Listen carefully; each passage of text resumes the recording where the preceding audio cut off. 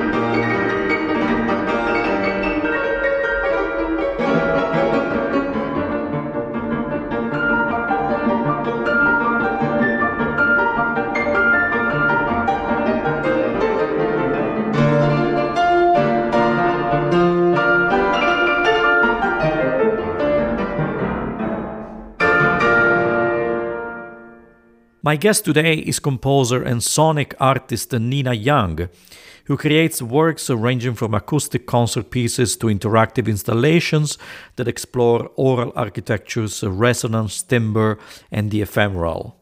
Her music has garnered international acclaim through performances by the American Composers Orchestra, the BBC Symphony, the New York Philharmonic, the Philadelphia Orchestra, the Nouvelle Ensemble Moderne, the Aizuri Quartet, and the Jack Quartet.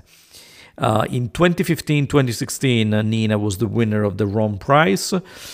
She received also recognition from the Guggenheim Foundation, the Kusavisky Foundation, the Civitella Ranieri, the Montalvo Art Center, and BMI. Recent commissions include Tread Softly for the New York Philharmonic's Project 19, a violin concerto written for violins Jennifer Coe, with the Philadelphia Orchestra and the Los Angeles Chamber Orchestra, as well as a multimedia performative installation piece for the American Brass Quintet and the MPAX Wayfield Synthesis Spatial Audio System, which we will have a chance to hear during this hour. Nina holds degrees from MIT, McGill University and Columbia University, and is right now assistant professor of composition at the USC Thornton School of Music in Los Angeles, California. She also serves as co-artistic director of the New York-based New Music Sinfonietta Ensemble Échappée. And on a personal note, Nina also kindly wrote for me an amazing piece titled Mezzanine that responded to one of the Inventions and Symphonias by Johann Sebastian Bach, and that was part of my invention project that I premiered in the summer of 2020. So welcome, Nina. It's great to have you on my radio program. Thank you so much for inviting me, and I like that we can do this almost a year after the Invention project, which was so much fun to build this bridge between such historic repertoire. As I said, that's one of the pieces that I hold dearly because of your capacity of combining this sounds in a way that it's so new and so amazing. And so we will have a chance to talk about all your process and the way you come up with these ideas. The first thing I'm interested in talking about is to understand what a sonic artist does versus a composer. Well, I think it's a little bit of a complicated thing, and I have a tricky relationship on how to really identify what I do. I studied engineering in my bachelor degree, and I've always been someone who likes to make things. I happen to really like sound a lot, so I tend to make things with sound most often. But you run into this dilemma. When I write a piece for orchestra, I'm composing. Yes, but when I put different transducers on a snare drum and put a bunch of snare drums in a room and make an installation, the question is that composing? I would say yes, because if you look at the definition of what is to compose, it is to put unlike things together. We can compose a salad, for example, or compose an essay. It really has nothing to do with writing notes on a page. But I think that a lot of our community members maybe have this preconceived notion of what to compose is.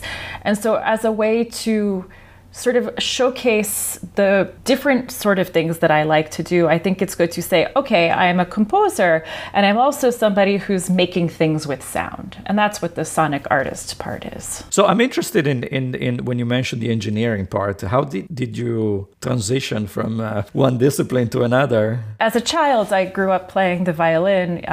I played what I called piano. We can't say that word, but that would be a chance for me to put a. Okay, I play fake piano. Okay. Yeah, so as a child, I grew up playing violin. I taught myself how to play the piano not very well, but sound was always something I loved. And I played in orchestras, so I at some point, had some aspirations and dreams of being a concert violinist. Obviously, my skill set wasn't high enough, but I was always interested also in sciences and physics and engineering and boats. I really like boats. So I ended up at MIT for my bachelor's degree, and I was studying ocean engineering. So this is kind of the study of mechanical and electrical engineering and acoustics of things that go in the water. And, the study of acoustics was a big part of this, and that obviously feeds into my artistic practice. But as a secondary pursuit, I was captivated still by music, and I had the great privilege of studying with some amazing composers who were at MIT at the time. And it's really here that I started to compose, and I had this revelation that this is what I really wanted to do with my life, was to reflect on my experiences and make art with sound. And as a result of these fantastic mentors, at the end of my 4 years, I ended up with 2 degrees, one in ocean engineering and one in music. And I was kind of conflicted about what to do. And I said, okay, I'm going to spend a few years doing the composition thing because it's very risky and it's hard to have a life like this. And I'll see how it goes. And if things work out, maybe I'll continue down this path. And if not, I'll go back to making things on the water. So you picked a few pieces for today's podcast, and they're mostly, shall we call them sonic? I don't want to call it electroacoustic experiment. So what would be a proper way of calling them? I'd say they're pieces that take my experience working with instruments, but for the most part, there are pieces that work either solely or in combination with the speaker as an instrument in and of itself. And I think part of the reason I wanted to choose these works is in the pandemic in the last 2 years, without the ability to really do live performance, I decided to embrace this part of my skill set and really to think about the speaker as a living organism and not as a substitute for something that we're trying to do. So how can I make works that showcase this? The first piece we're going to listen to is just fresh, hot off the press from a week of premieres. And it's using this EMPAC? MPAC. Wavefield Synthesis Spatial Audio System, which I understand it's a new technology. And the philosophy and the theories behind the technology is not so new at all. But in the last 6 years at MPAC, which is the Experimental Media Performing Arts Center in Troy, New York, an absolutely amazing place for multimedia and electronic arts, the composer and architect and director of the center named Johannes Goldbloh decided that it would be really wonderful to experiment with making a wavefield synthesis array that perhaps actually works. So it's a high density array. And so together with Todd Voss, one of the engineers at MPAC, they built this system over the last 6 years.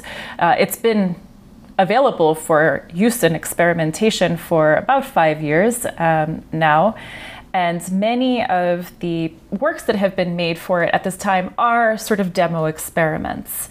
And recently, about a year ago, the curator Anne-Leila Hula Lanzalotti, who is working as the music and sound curator at MPAC, decided to commission 4 artists to make pieces for the Wavefield Array that would be part of the Time Spans Festival in New York.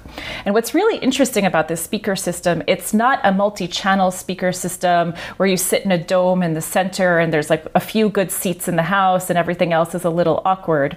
What this does is it creates a wave field that makes audio holograms. So a spot in the hall is always that sound and you can walk towards it or away from it, just as you would a musician who's performing performing in this space. In an orchestra, we know that the first violins are to the left.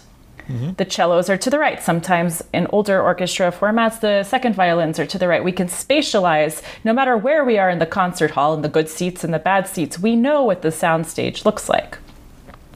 And so this wave field allows us to do that with speakers, something that's impossible to do otherwise, because it actually creates the acoustic wave front that we would have as though those sounds were being performed in the space for real. And so I made a 15-minute composition where you're supposed to walk around the space, and as you walk around, you hear different elements emphasized because you're getting closer to the actual sound source. You can imagine it as a rainforest of sounds. There's so many sounds simultaneously, but as you get closer, you can focus in. And so I've selected a 2-minute excerpt that is, of course, reduced for headphones. So you have to imagine what it would be like to walk through the sounds.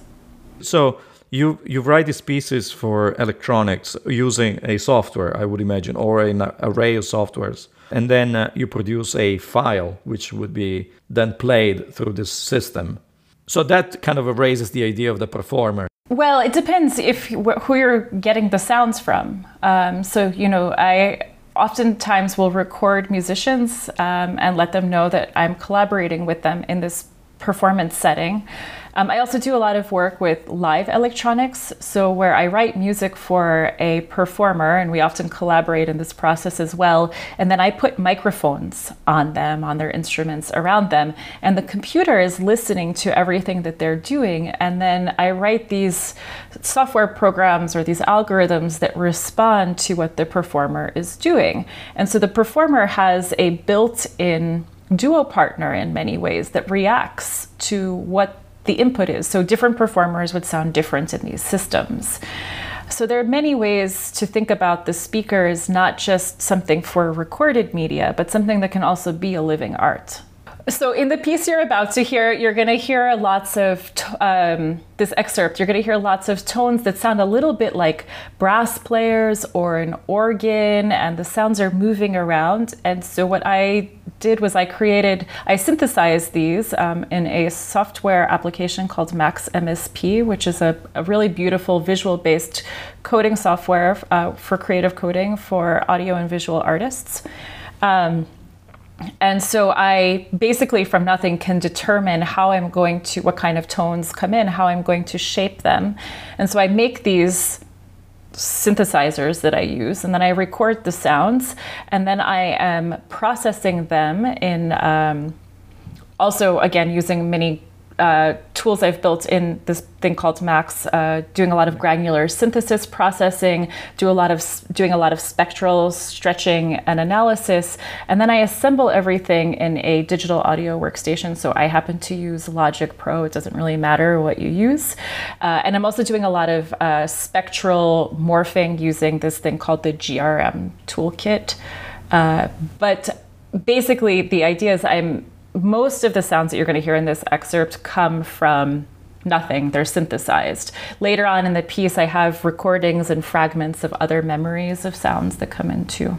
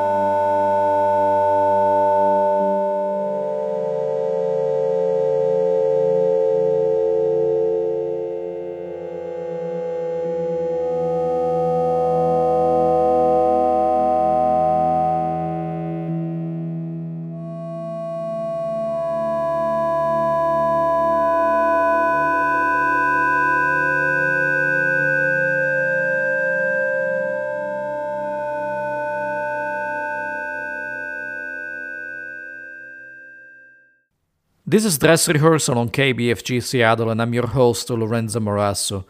My guest today is composer Nina Young, and you have just listened to an excerpt of a very recent electronic piece titled Phosphorescent Devotion, written by our guest, Nina Young.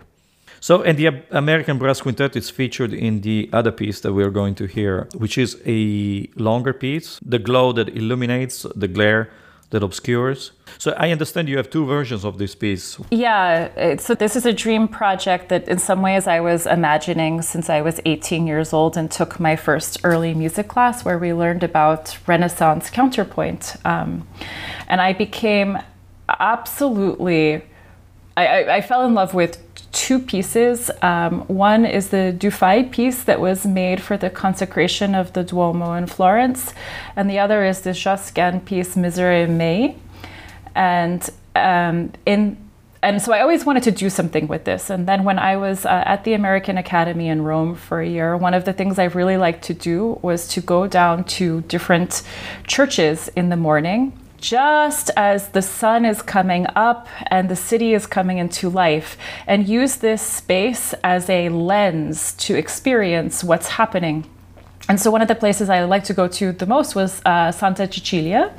So I would go in the morning and I would walk around, and the sun comes in at these angles into the windows and sort of moves you around the space. And so I would follow the light and listen, and you would hear like nuns practicing, you would hear the market vendors starting to come around, people moving. And so you had this beautiful soundscape that was moving, and the light was helping me move through this. And of course, it's a sacred space, so you have a lot of solitude and reflection and wonder in there.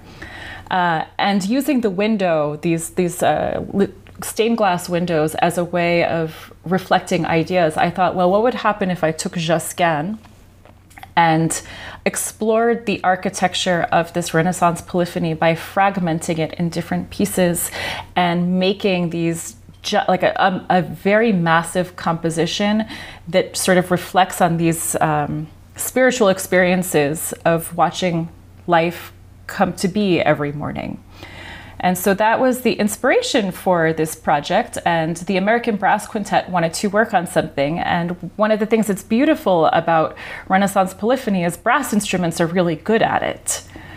And so I was talking to the players about this, and they said, oh, like we've actually recorded a Dufay album already, a Gabriele as well, like they like doing this kind of music. So I said, okay, this is great. So I decided to write them a piece for quintet, brass quintet plus live electronics. At the same time, MPAC then wanted to commission a new performance installation piece using overhead wave field synthesis. And I thought, well, why don't I take this 20-minute piece that I've written for the American Brass Quintet and have further fragment it and use many of the sounds that you will hear in this first piece, Phosphorescent Devotion, and create this 90-minute experience in a space in which I have sounds. You don't even see the speakers at all. You have sounds floating everywhere, looking also at the spatial history of architectural spaces in Renaissance polyphony. And then I have these beams of light that show you where the sounds are. And over the 90 minutes, you can follow them and walk in and out of the sounds. And it's a very beautiful experience.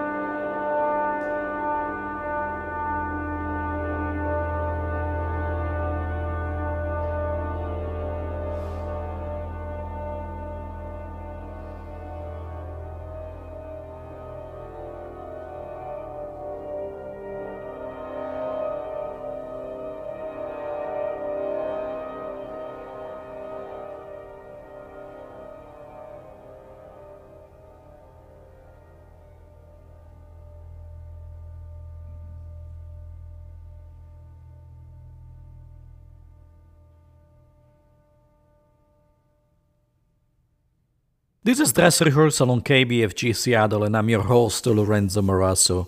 My guest today is composer Nina Young, and you have just listened to the concert version for brass quintet and electronics of the piece titled The Glow That Illuminates, the Glare That Obscures, written by our guest, Nina Young.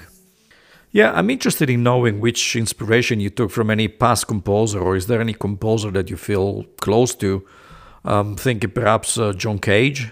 Yeah, I really like the fact that John Cage, as a young composer, studying John Cage is a big inspiration because he's breaking all the rules. Another person who's very inspirational, particularly in a conceptual way to me, is the unfortunately now deceased artist Pauline Oliveros, part of also the American experimental tradition, and the idea that everything in your life is part of performance and composition. I think this is extremely beautiful. There's also a big influence in my work from Gérard Griset and the spectral tradition that comes from there, along with a lot of the incorporation of recordings, analysis of recordings in real time and sound that was happening at IRCAM in Paris and still is to this day. So thinking about the fact that when we're using live electronics, this is really an organic process because we're looking at the elements of sound and just emphasizing them, amplifying them, filtering them in different ways. But I think for me, it was, especially when I was younger, it was difficult to find a relationship between my love of instrumental writing, like I also like writing for chamber ensembles, soloists, orchestra, then my love of doing more installation-based immersive work, which it's still time-based, but it doesn't have the same kind of timeline. In this case, the audience is kind of responsible for exploring it. And then this love of making things with computers.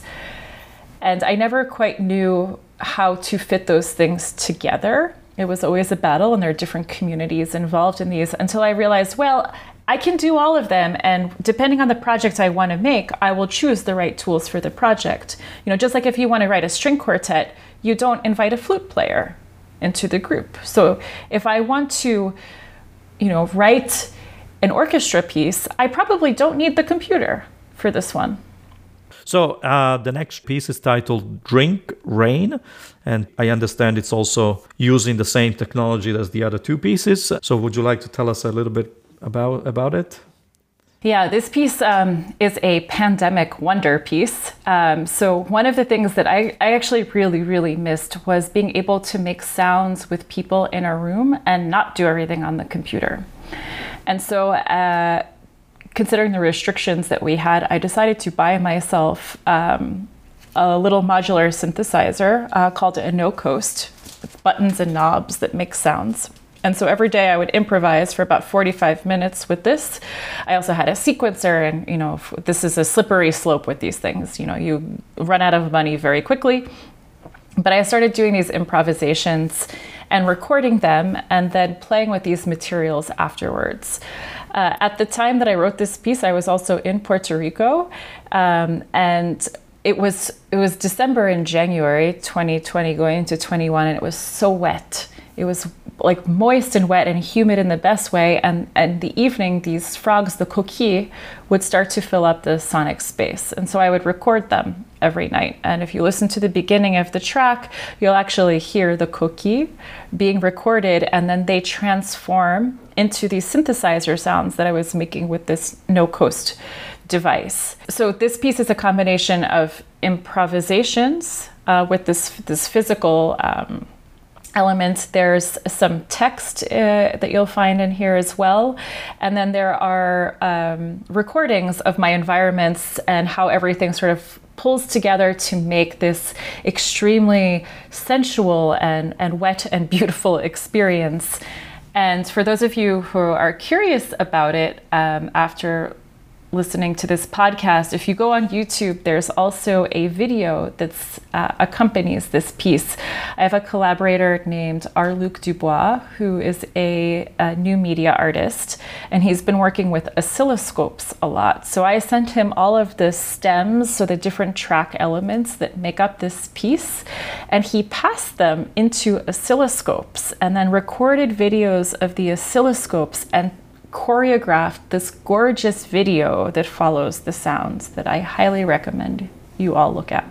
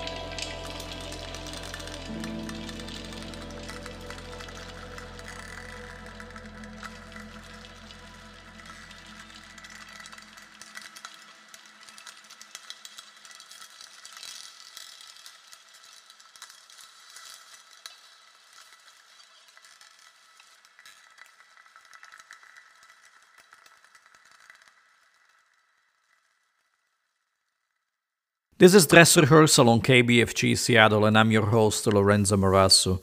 My guest today is composer Nina Young, and you have just listened to a piece for electronics titled Drink Rain, written by our guest Nina Young.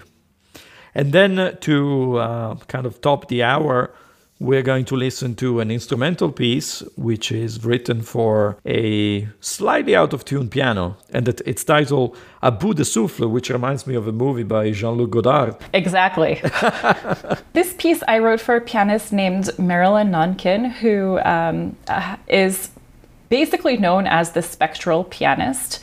And if you think that spectralism is working with the notes often that are the notes that are not on the notes we have on the keyboard, because they're trying to make these organic, natural ratios and frequencies of found sounds. There's no such thing as the spectral piano, or what does this mean? So it really has to do with the idea of color and envelope and gesture. And so she was slated to perform a work by Grisey called Vortex Temporum for mixed ensemble. It's a fantastic work. Go and listen to it. It takes a good half an hour to get through, and it's amazing. And the first and the third movements have these beautiful arpeggios that you're going to hear that are focused on the piano and then accentuated by the other instruments in the ensemble.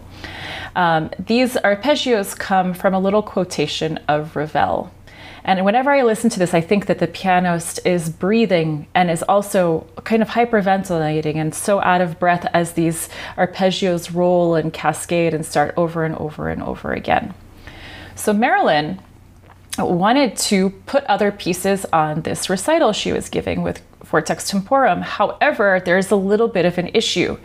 Grisey chose 4 of the notes on the piano to be tuned a quarter tone flat.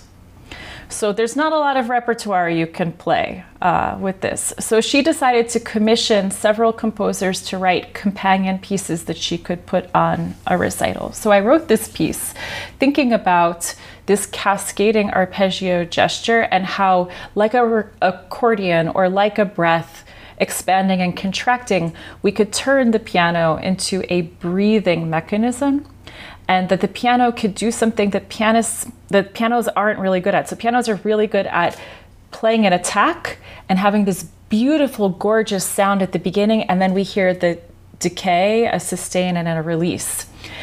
What a piano can't do is the reverse, something a clarinet can do, to come from nothing and then blossom into something. So I thought, okay, how about if I take this perpetual motion arpeggio, maybe I can create these undulating waves of breath for this instrument. And you'll hear the funny notes. And I think they add some emotion and almost like if you imagine a beautiful piece of metal that has some rust that gives it character, that's what I think of these intonation adjustments.